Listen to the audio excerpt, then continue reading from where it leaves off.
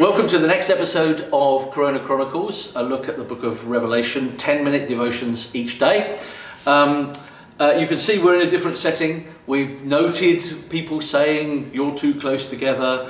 Well, you know, we videoed those things before that law came, so we're trying to take sensible precautions. But here we are. We're back in the book of Revelation. We're going to read from chapter 2, but before we do, Tom's just going to give us a bit of an introduction. So yeah, we decided that we would basically try to do all of the letters to the churches in one episode, which is quite a tall mountain to climb. But we wanted to do it that way and to just draw out some of the key themes which appear in each one of the letters. And in chapter 1 we saw, towards the end of chapter 1, we saw this amazing vision of the Lord Jesus Christ in all of his power and his glory. And one of the things that we noted about him was that he knows his churches and he loves his churches, and he has got a word for each one of them in the situation that they're in. And so what we're actually going to do is to read Ephesus, the letter to the church in Ephesus, and we are going to kind of pick out some of the key ideas which crop up in all of the letters. So we're going to read chapter 2, and this is 1 to 7. To the angel of the church in Ephesus write, "These are the words of him who holds the 7 stars in his right hand and walks among the 7 golden lampstands.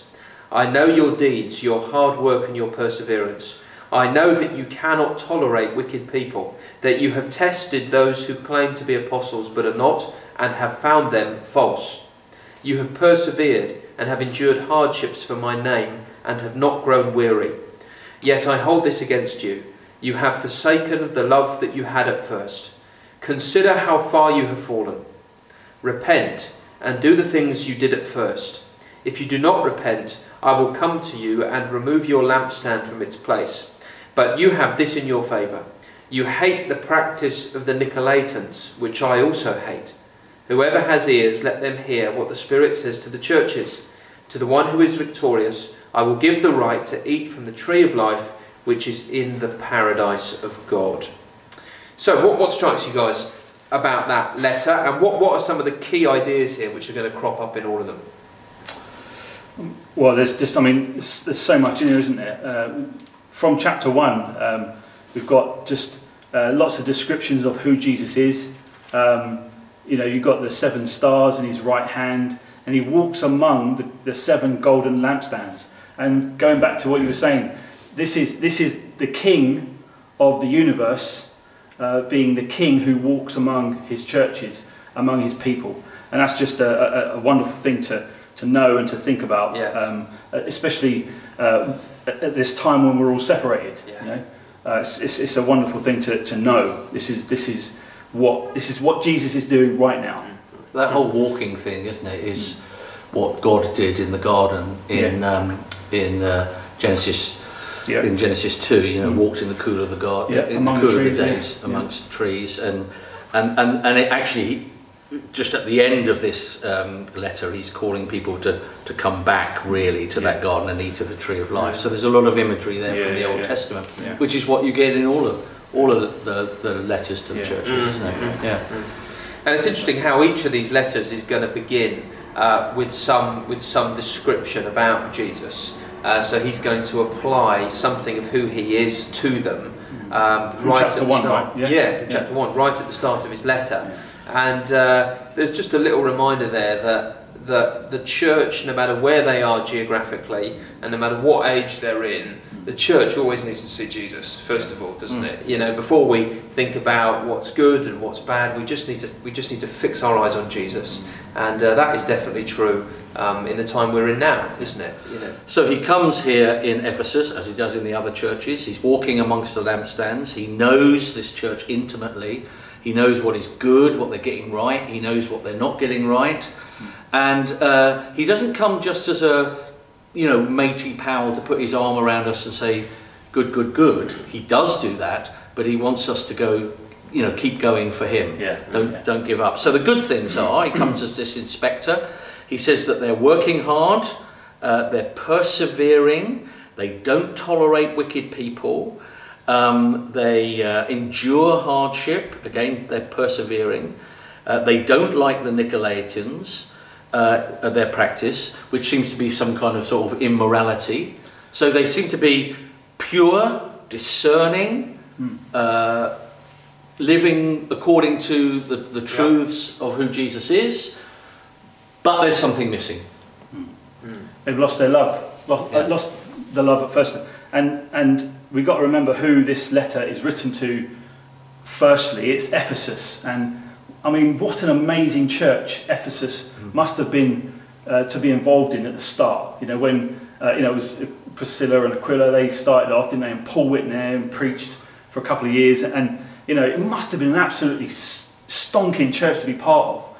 And by the time Revelation's written, maybe 40 years later, you know, they've lost that edge. They've lost that first love. And here's John. He's saying, no, come on, get back to where you were. You know, all those years ago. Remember from where you've. So Cornerstone Church, come, you know, we've got to think about this. You know, we're separated, obviously, but we have got to think about this. You know,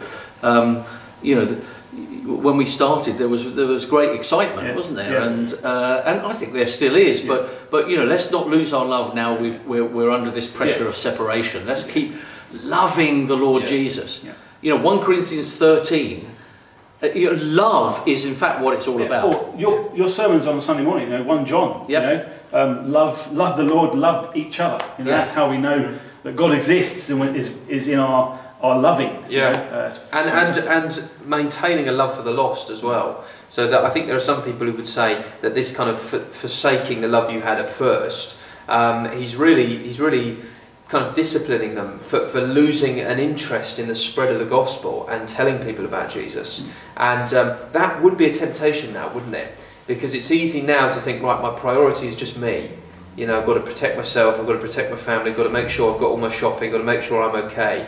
And, you know, those aren't insignificant concerns, but we need to think, Lord, how can we love the lost in this time? How can we spread the gospel and use this new strange way we're having to do things to keep being passionate about salvation? Well, it's one of the things. It's one of the things that I'm loving about looking at the internet at the moment. I mean, I don't know whether it's just because I'm a Christian and I know lots of pastors, but isn't it wonderful that so many churches and so many good, sound pastors are actually declaring the gospel? And you know, who knows? It could possibly be more Christian stuff on the web than pornography, and that would be amazing and would change our world, wouldn't it? So we are to love the world, but I think the thing is that when you love Jesus, you love what Jesus loves. When you love God, you love what God loves. So God so loved the world that he gave. So we've got to keep giving this gospel. That's right. Well, I mean, you know, again, we could spend 20-30 minutes in here. We're trying to keep these short, but one thing I wanted to just pick out was how he ends it. And it's to the one who is victorious, I will give right to eat from the tree of life, which is in the paradise of God. He's going, you know, he's thinking about like where it all began in the garden and where it's all going to end in paradise, in the New Jerusalem. Which is relationship, love with God, isn't it? Exactly. It's not just floating on clouds. No. It's a summary of all of the Bible. Friends with love God, love people. It's to those who overcome. And you know, kids, especially if you're listening, if you've got something with a Nike tick on. Or you know a shoe, Nike Air Max, you love them. Go get those, and you know that word victorious is that word Nike. You know, and so you know whenever you look at that little Nike tick, think, look, we're down at the moment, but we're going to go up. We're going to go. One day we'll see that we'll be with this King, and that reminds you. You know, be encouraged. So there we go. We've tried to summarise all of the letters by looking at one letter, and you know, it's a pretty tough job, but those are some of the things that you'll see over and over again. And we would recommend just taking maybe one each day. You could read through those other letters as well. So don't lose your love for the Lord Jesus. Let's keep sound, but let's keep passionate, loving each other, and we're trying to do that at Cornerstone. You know, and thank God for technology where we can use Zoom, where we can ring each other up and care for each other. It's really exciting. It really is exciting. We're going to have to go. We'll see you tomorrow.